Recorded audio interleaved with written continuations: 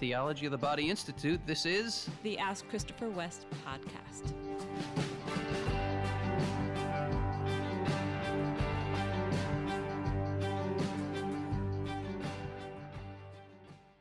Hello, everybody. Hi, podcast listeners. I'm back.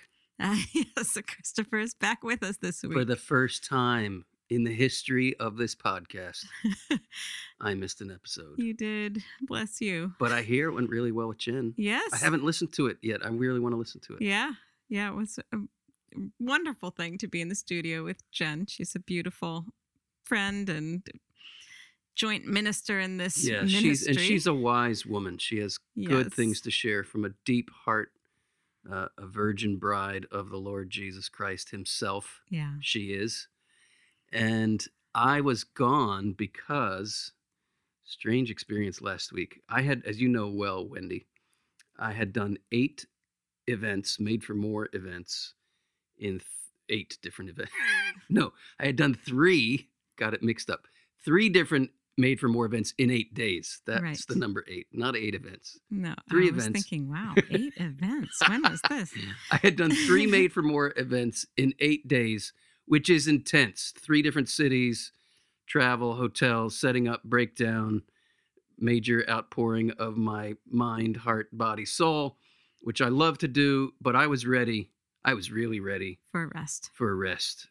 When I do an intense tour like that, I need about 5 days of recovery. And then I learned when you and I were driving To that third event. to that 3rd event in Connecticut, Right. that Bill Dunahee, who was scheduled to teach at TOB1 starting on Sunday, and this was Friday, tested positive for COVID. Right. And we had 70 students showing up at Black Rock Retreat Center. And guess who had to teach TOB1 last week? Well, I love to teach. However, I was in need of rest. And teaching at TOB1 is one of the most intense outpourings of the year for me, teaching those intensive courses, which I love to do, but they are major outpourings. So I am just now coming out of hibernation Right. from like a 5-day recovery after those 3 major events and then a 5-day course. It was a great course, though. Such graces were flowing, lives were changed.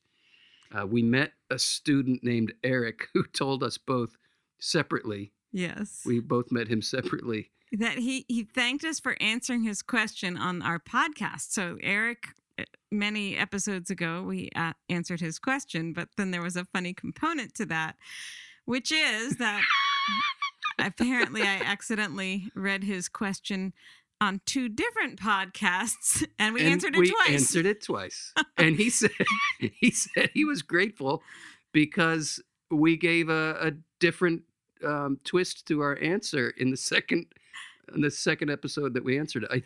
And I said, do you remember what episodes they were? And he said, yeah, the first time was like episode 62 or 64. It was in the 60s. And then the next episode was like 82 or 84 in the 80s somewhere.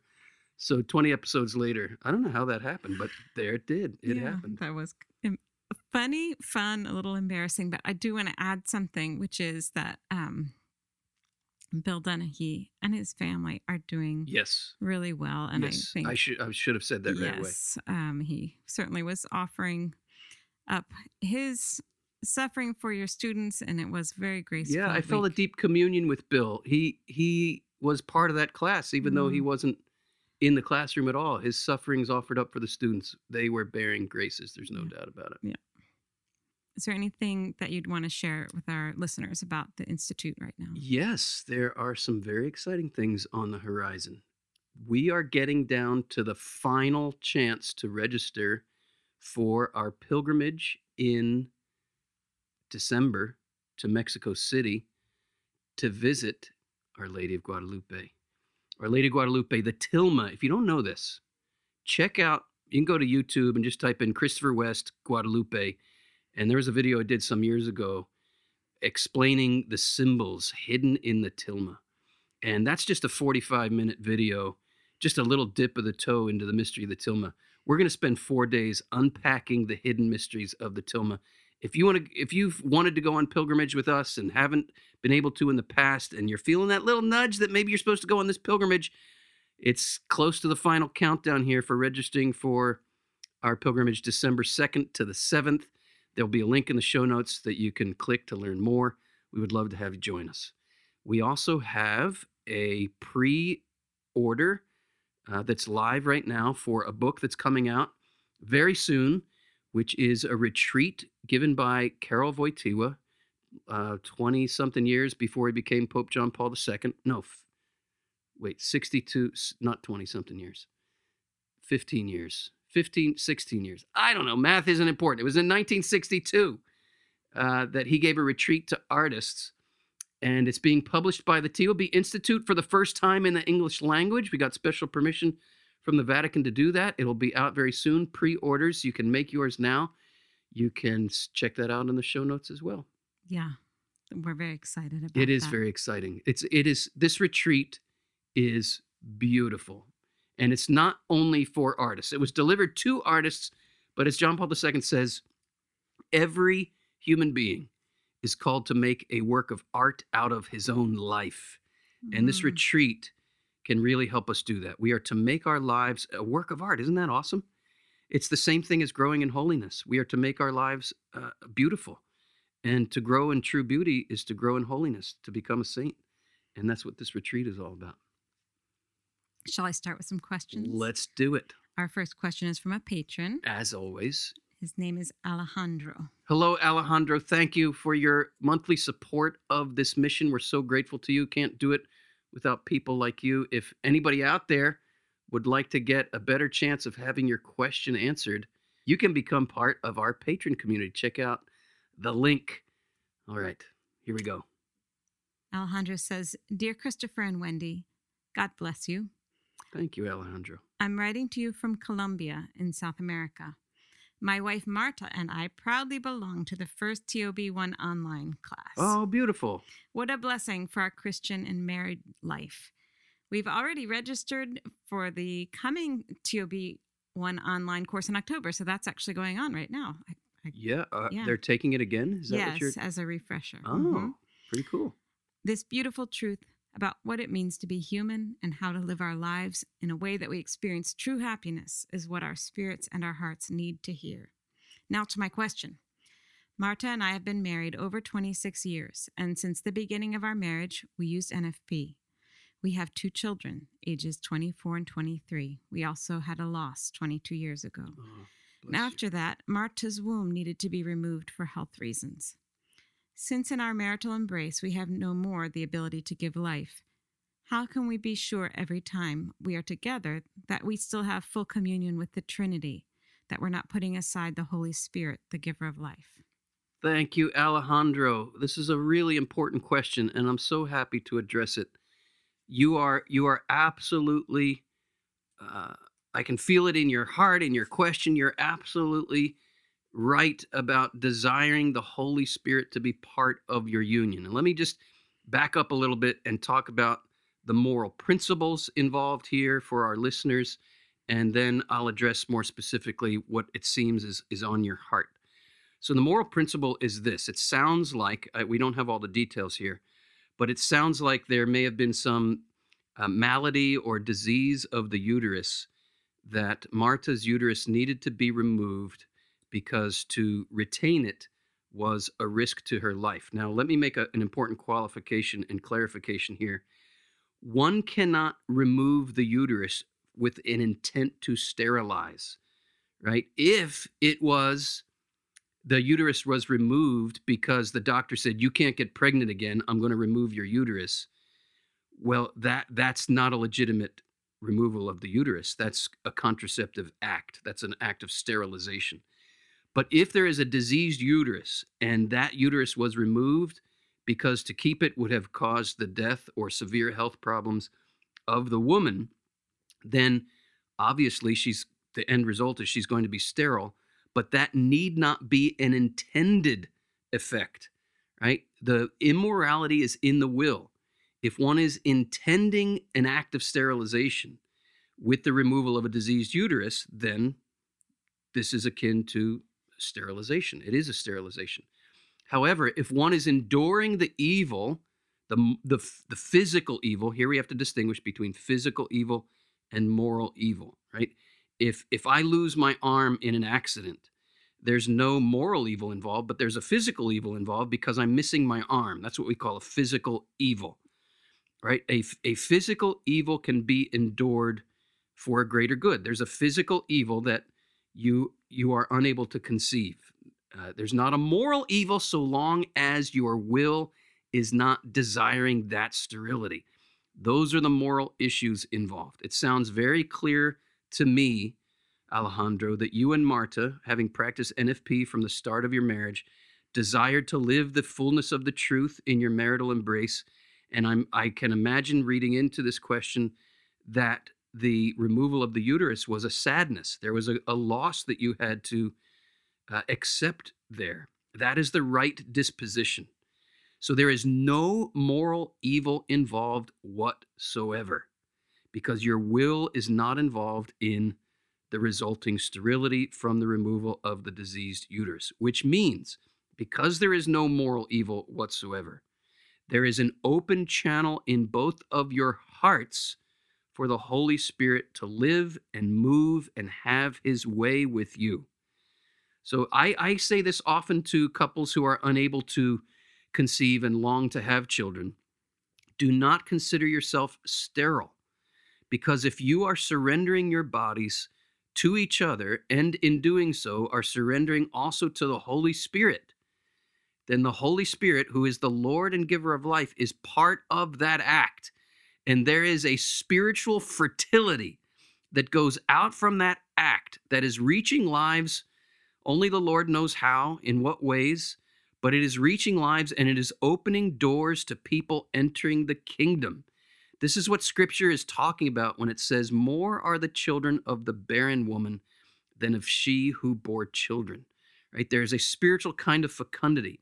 It's the fecundity that happened on the marriage bed of the cross when Christ the bridegroom says to his bride, woman, behold your son.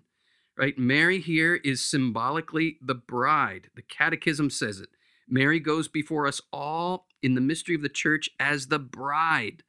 Right? We don't have to get weird or funky about it. In the flesh, she's always his mother, but in the spirit, she's the bride of Christ. She's the symbol of the church. She's the new Eve.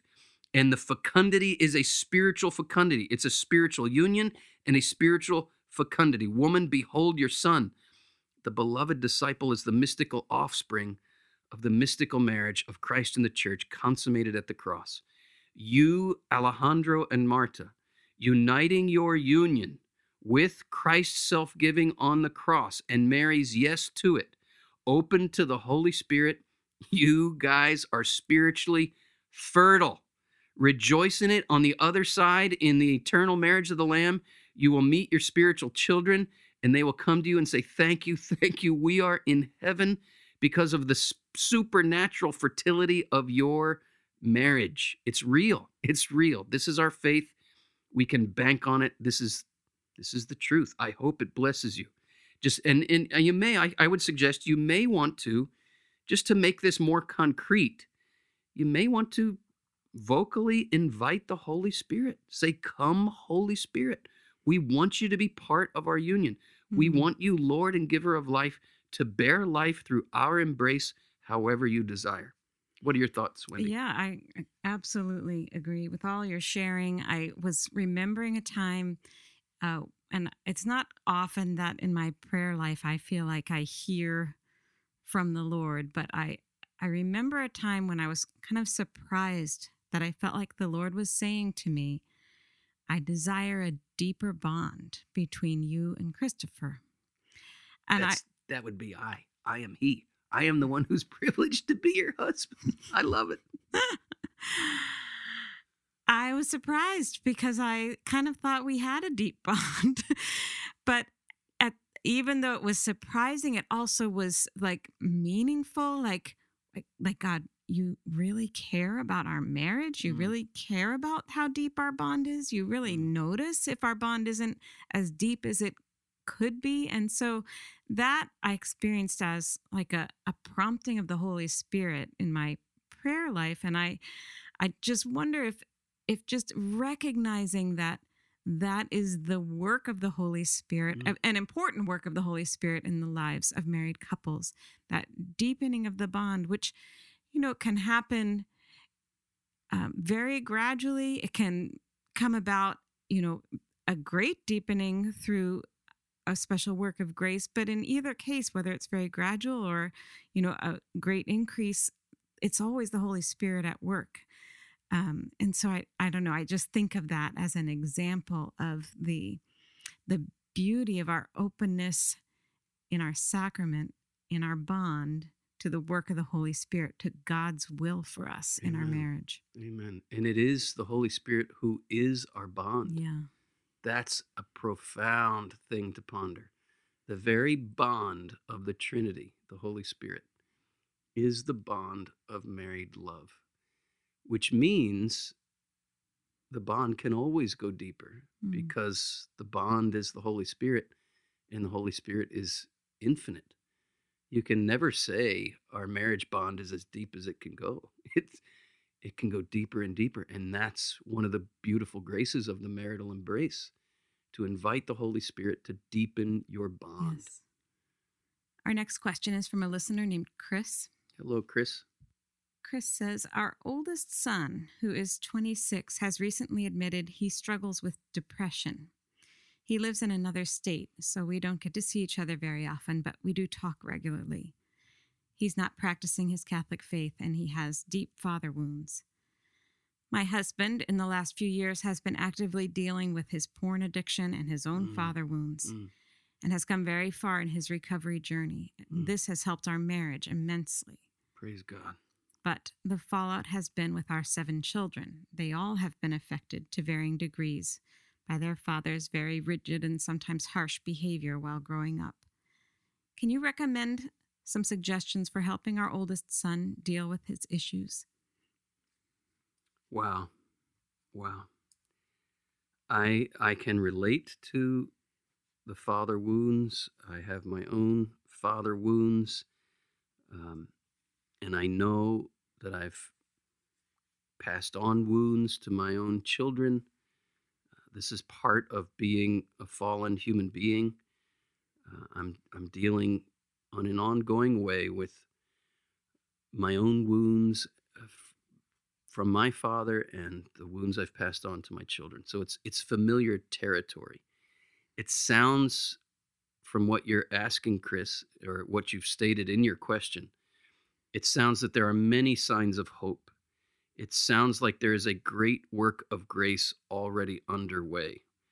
I would just invite you, Chris, to trust that the Lord will bring to completion the work he has begun in your husband, in you, in your marriage, and this will spill over to your children. You said your son is not practicing his faith. So that kind of, I don't know if there's a closed door there. Would he be open to a faith-based approach to looking at those wounds? If he is, I would strongly recommend the work of the John Paul II Healing Center in Florida. Tallahassee, Florida was where they're based. It's run by Dr. Bob Schutz, a dear friend and brother of mine, whom I trust. He does deep work bringing healing to people with wounds of all kinds. Father wounds are certainly something he's very, very familiar with himself. And I know many people, myself included, who have benefited greatly under Bob's care. If your son might be open, I would encourage him to consider coming to a course that we're going to be offering at the end of January 2022. I would recommend this also for you, Chris, and your husband. Even if your son isn't able to go, I would strongly urge you and your husband to come if you're at all able. We are teaming up with the Desert Stream Ministries to offer their Living Waters training program, which is an immersion in an approach to inner healing that we all need. There's no human being on the planet who's not in need of inner healing because we're all fallen. And this kind of inner healing is healing from the impact of living in a fallen world and dealing with our fallenness and other people's fallenness, particularly in our relationships. We are calling this course Sexual Integrity and Redemption. I would urge you to click the link below to learn more about that and consider coming. If you're not able to come, I would brush up on what Desert Stream Ministries offers. We'll have their website in the show notes as well. Get to know the work of Andrew Comiskey. Get to know the work of Dr. Bob Schutz. Get to know the work of Dr. Greg Popchak. And he has a whole team of counselors. That might be an avenue to go down as well. We typically have in our show notes a list of people we trust that we recommend you turn to. Take advantage of them. Read their books. Look up their resources. As we always say, as a caveat in our show, we are not counselors. That's not our expertise. So we always want to be able, however, to recommend counselors that we trust. So I'd urge you to look at the show notes. Wendy, what are your thoughts here? Like you said at the start of your answer, Christopher, I'm struck by the grace that's at work and how hopeful. It is painful to see our children suffering and to have regrets about things that have gone on in our relationship as parents and with one another and with our children, and yet it's almost unavoidable that that we wouldn't have regrets. Right. And so the hopefulness of the changes going on, in their father, it's not, an automatic thing that when that healing takes place, that somehow magically all their issues are gone. And that can be a painful part of the journey for the father who's eager to now start again. Yes. Let's relate in a new way. And maybe the wounds kind of have created walls and difficulties there. So I know that can be painful, and yet you're coming to it at a mature stage of life where you can trust God sees the long view and is doing something beautiful. What you mentioned about our lives becoming a work of art earlier, I see that in this question. And I really want to lift up that oldest son in prayer, that he would experience grace in this time of suffering that would, sometimes they say, being at a low place is a place where we can open ourselves up. I know you and I have both experienced that in our lives, where when being very low has been what impelled us to cry out to the Lord at different times. So we can certainly pray that will be true for this son. I'd also encourage you, Chris, and your husband to recognize, and this is just the economy of grace. It's how grace works. The best thing that we as parents can do for the healing of our children is to pursue our own healing. There is a ripple effect of grace up and down the generations when we pursue our own healing. My father and I recently, just recognizing this is generational stuff, my father and I have recently committed to saying a prayer together when we're able, but individually, which he and I wrote together, where we are praying for our ancestors. And we list all the names of our ancestors that we know, and that only goes back to my great-grandfather. We don't know any names prior to that. But we list our forefathers, we list the current generations, and we list the generations that came after us. And we say specifically, Lamb of God, you take away the sins of the world, have mercy on all of our ancestors. And then we go through, have mercy on my great-grandfather Nathan. Have mercy on my grandfather Gard. Have mercy on my uncle Gard. Have mercy on my father Soren. Have mercy on my brother Soren. Have mercy on me. And then we go to the next generation, my brothers and my children. We go down the generations asking for mercy. And then we say, Lamb of God, you take away the sins of the world. Grant our ancestors peace. And then we go through the list of all the names again. Grant this person peace. Grant that person peace. Grant that person peace. And it's been a source of real hopeful prayer, opening our bloodline to the grace of the Holy Spirit to heal up and down the generations. It sounds to me, with the porn addiction and other things, and the just the nature of the wounds that got passed on, that these are wounds that got passed on to your husband from his father, probably, or grandfather, or somewhere in the family line. And generational prayer for the generations, is very effective. As we pursue our own healing, there is an effect of grace up and down the generations. So take heart, my dear sister. A great work of grace has already begun, and the Lord will bring it to completion. Our next question is from an anonymous listener. She says, "Hello, Christopher and Wendy. My fiance and I have been growing more and more in love with the theology of the body, both through this podcast and our own personal reading.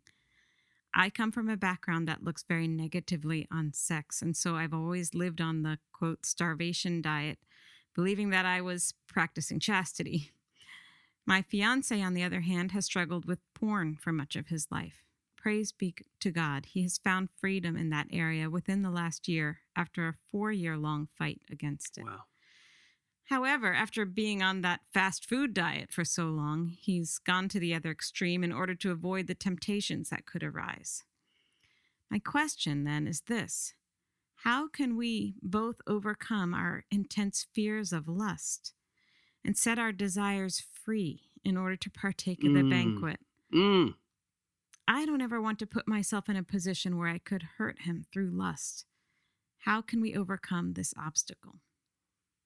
Praise God that you're asking this question. And again, I'll say what I said to our last questioner. A great work of grace is underway, and the Lord will bring to completion the work he has begun in you.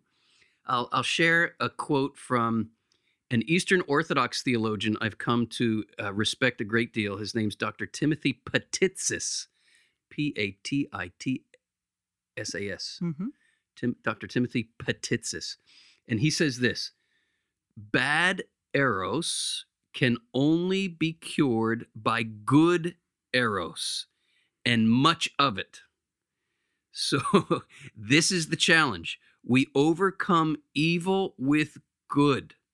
We overcome evil not just by squashing out the evil, right? We leave a void then. We overcome evil with good. Bad eros can only be overcome with good eros, and much of it. So how do you foster good eros? First of all, I think it's really important that we recognize eros, obviously, it is inclusive of the sexual desire, the sexual appetite, but it's not limited to that. Eros, in the traditional sense of the word, is the desire for all that is true, good, and beautiful. So I would encourage you, is it a fiance, did she say? I would encourage you and your fiance together to pursue the true, the good, and the beautiful. And here are just some thoughts, some suggestions off the top of my head. What are you desiring together in the realm of truth, right? Clearly, you want the truth of your love for one another. That's evident in your question. You desire that truth. You desire love that is true. You desire love that is fair. You desire love that is good. You desire love that is beautiful. And you already are pursuing that. But let's expand it beyond that. Like, what topics are you interested in? Are you interested in science? Are you interested in, I don't know, are you coffee buffs? Are you wine buffs? Are you into quilting? Do you love nature? Pursue the true, the good, and the beautiful in all things, and take up things that you can pursue together in that regard. Something you and I love, Wendy, that is, if you think of it, it's really a common pursuit of eros. We love good movies. We love to watch good miniseries. We love to watch good stories. We love to pursue art that is enriching to us. That is eros. That's a common pursuit of good eros. We need good art. We need good music. We need to avail ourselves to the beauty of nature. We need to pursue our passions and our interests, not to the neglect of responsibilities, but we have a responsibility also to feed the hungers of our hearts with the true, the good, and the beautiful. I'd recommend that just in a general sense. And before you continue, I Yeah, just want to please. say that I think part of your instinct to point this out to this couple is that when we are operating under a kind of repression toward our sexual desires, that can often Yes. extends Yes. into other areas of interest and desire and holy passion, because we're in that mode of just kind of Stifle, restraint restraint, yeah. suspicion towards it. Yes. So I think that you've learned through experience and are sharing with this couple that sense of like, you need to like take a deep breath, Yes. Yes. fill your lungs. Yes. And as you do that, recognize like there's a lot of desire and interest that God has placed in you that he wants you to express and become comfortable in that Yes. realm and recognize his blessings Yes. in all these ways. Amen, Wendy. You're putting your finger right on it. And here's something I'm sure I've said many times on this podcast, but it bears repeating. And I share it with my students all the time. So important that we understand the devil doesn't have his own clay. All he can do is take God's clay, God's beautiful, good clay, and twist it up. That means redemption comes not by throwing the twisted clay away, but by allowing the Lord to untwist it. And guess what? That means the journey is going to be messy. I hear your heart in this question saying, I don't want to hurt my fiance with lust. And praise God. That's an awesome, awesome sentiment and desire of your heart. However, I'm going to tell you this. It may sound counterintuitive, but it's just true. It's true about the journey of growing in holiness. It is better to get out of the boat and sink than never to get out of the boat. Right? And that fear, when our I don't want to hurt my fiance with lust, when that's motivated by a fear, then we can there's the danger that we stay in the boat. Because I'm afraid I'm going to sink. If I get out of the boat, I'm afraid I'm going to sink, so I'm just going to stay in the boat. Well, you're never going to learn to love either. Right? The drama of the Christian life, the beauty of the Christian life, the joy of the Christian life, the freedom of the Christian life, the virtue of the Christian life is not in the safety of the boat. It is out amidst the wind and the waves with our eyes fixed on Jesus. Let's just press into that story. What did Jesus say to Peter when he got out of the boat and he sank? Did he say, Peter, what the heck are you doing out here? Get your butt back in that boat. He said, rather, why did you doubt? Why did you doubt? If we keep our eyes on Jesus, if we just apply this story to our own lives, what are we to learn? If we keep our eyes on Jesus, we can do what is impossible. I want to encourage this woman and her fiance to listen to the voice of the Lord calling you out of the boat. Right? And one of our biggest sins, I know one of my biggest sins, one of our biggest sins can be self-reliance. When we are relying on ourselves and we assess what we're capable of, well, I'm not capable of walking on water. I'm just going to stay in the boat. Well, that's true. You're not capable of walking on water. But with your eyes set on the Lord, you are capable of doing far more than you think or imagine. There is a power at work in you, says St. Paul. The power of redemption that is at work in you is capable of doing far more than you think or imagine. Remember, Wendy, when we were engaged and we were in a time of like, what are the proper boundaries with chastity? We really, like, sincerely wanted to be chaste. Yes. And in our affection for one another, we found ourselves kind of like putting up barriers and saying, don't kiss me longer than that because, why, it's just too much. And I felt there was a wall going up between us. And I remember a real freedom that came when I realized, wait a minute, what am I saying when I'm putting this wall up? I'm saying, Wendy, I don't really trust you to choose what's good for me. And I remember saying to you, Wendy, I do trust you to choose what's good for me. I'm bringing this wall down. And I remember saying, do with me what you will, Wendy, because I believe that what you will is to choose my good. I don't need to put some barrier between us so that you don't violate me. I trust you. I believe you desire my good. And that was a new step for us in our relating chastely. And let me just also say this, that it's not like, oh, once you get married, you don't have to worry about this stuff. Marriage is a call to chastity, to pure eros, to holy eros. Marriage is not a legitimization of following your disordered passions. It's a call to holiness.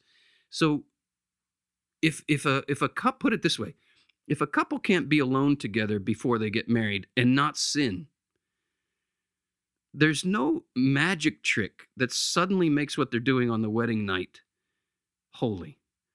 If a couple, an engaged couple, that's what we're talking about. If an engaged couple can't express freely and beautifully and tenderly physical affection for one another that is proper to the state of their relationship and is not, marital affection, but recognizes we are preparing for marriage, that calls that allows or affords for a certain closeness and intimacy, and a physical affection even that a dating couple wouldn't be appropriate for. So even times of extended embracing and kissing shouldn't be an occasion of sin. It should be an occasion of grace, an occasion of growing and deepened trust. But here you have to get out of the boat with your eyes fixed on Christ. We overcome bad eros with good eros and plenty of it. So pray for the transformation of your eros. And we know this from our own experience. In those attempts, in those desires to get out of the boat and love, because we're not perfect, we made mistakes, and we still make mistakes. And guess what? Mercy is real. So another sin I know I've had to repent of is perfectionism in all of this. Mm-hmm. And that's not to give license to screw up intentionally. That's not my point. My point is this. We're called to get out of the boat. And if you get out of the boat, there's a chance you're going to sink. But if your eyes are fixed on Christ, you can walk on water. If you do sink, the Lord will call you back to faith. Mercy is real. Better to get out of the boat and sink than never get out of the boat. A thing that struck me in this question was how she named kind of two different ways of not really understanding the true meaning of the marital embrace and our sexuality.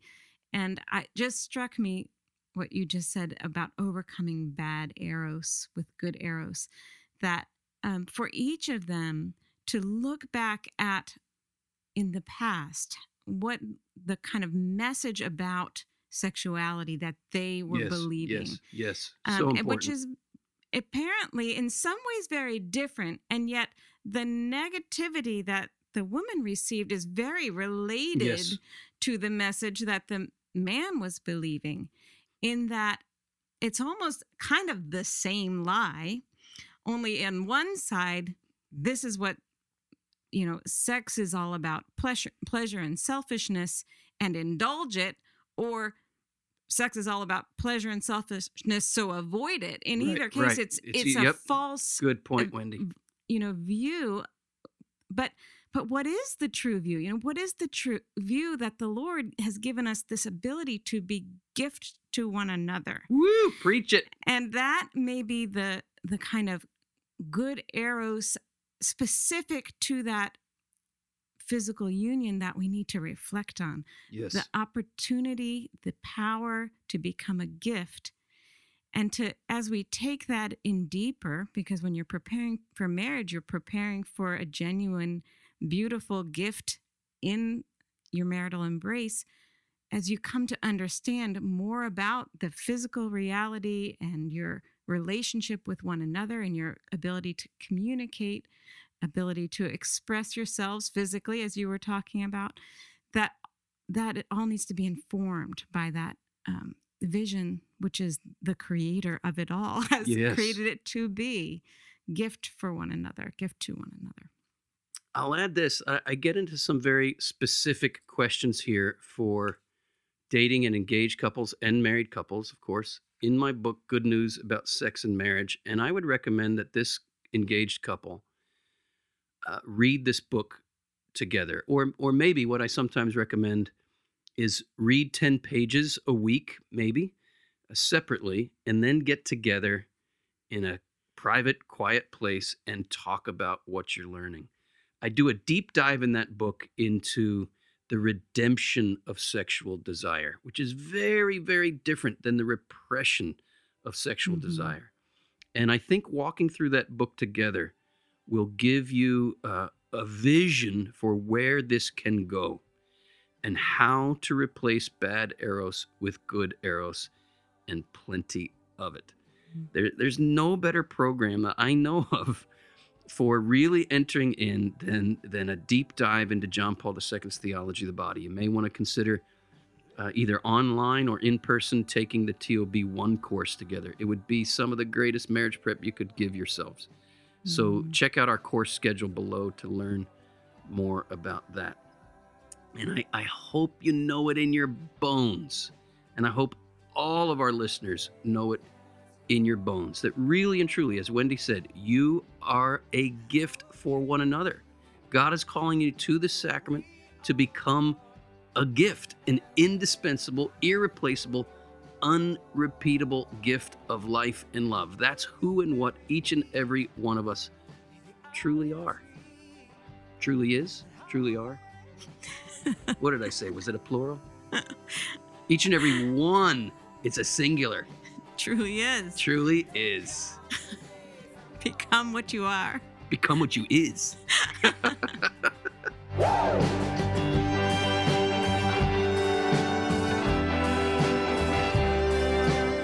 Ask Christopher West is brought to you by the Theology of the Body Institute, with music by Mike Mangione. Christopher and Wendy hope that the information provided is helpful to you, but remind you that they are not licensed counselors. If you are going through serious difficulty, a list of trusted counselors and psychologists can be found in the show notes.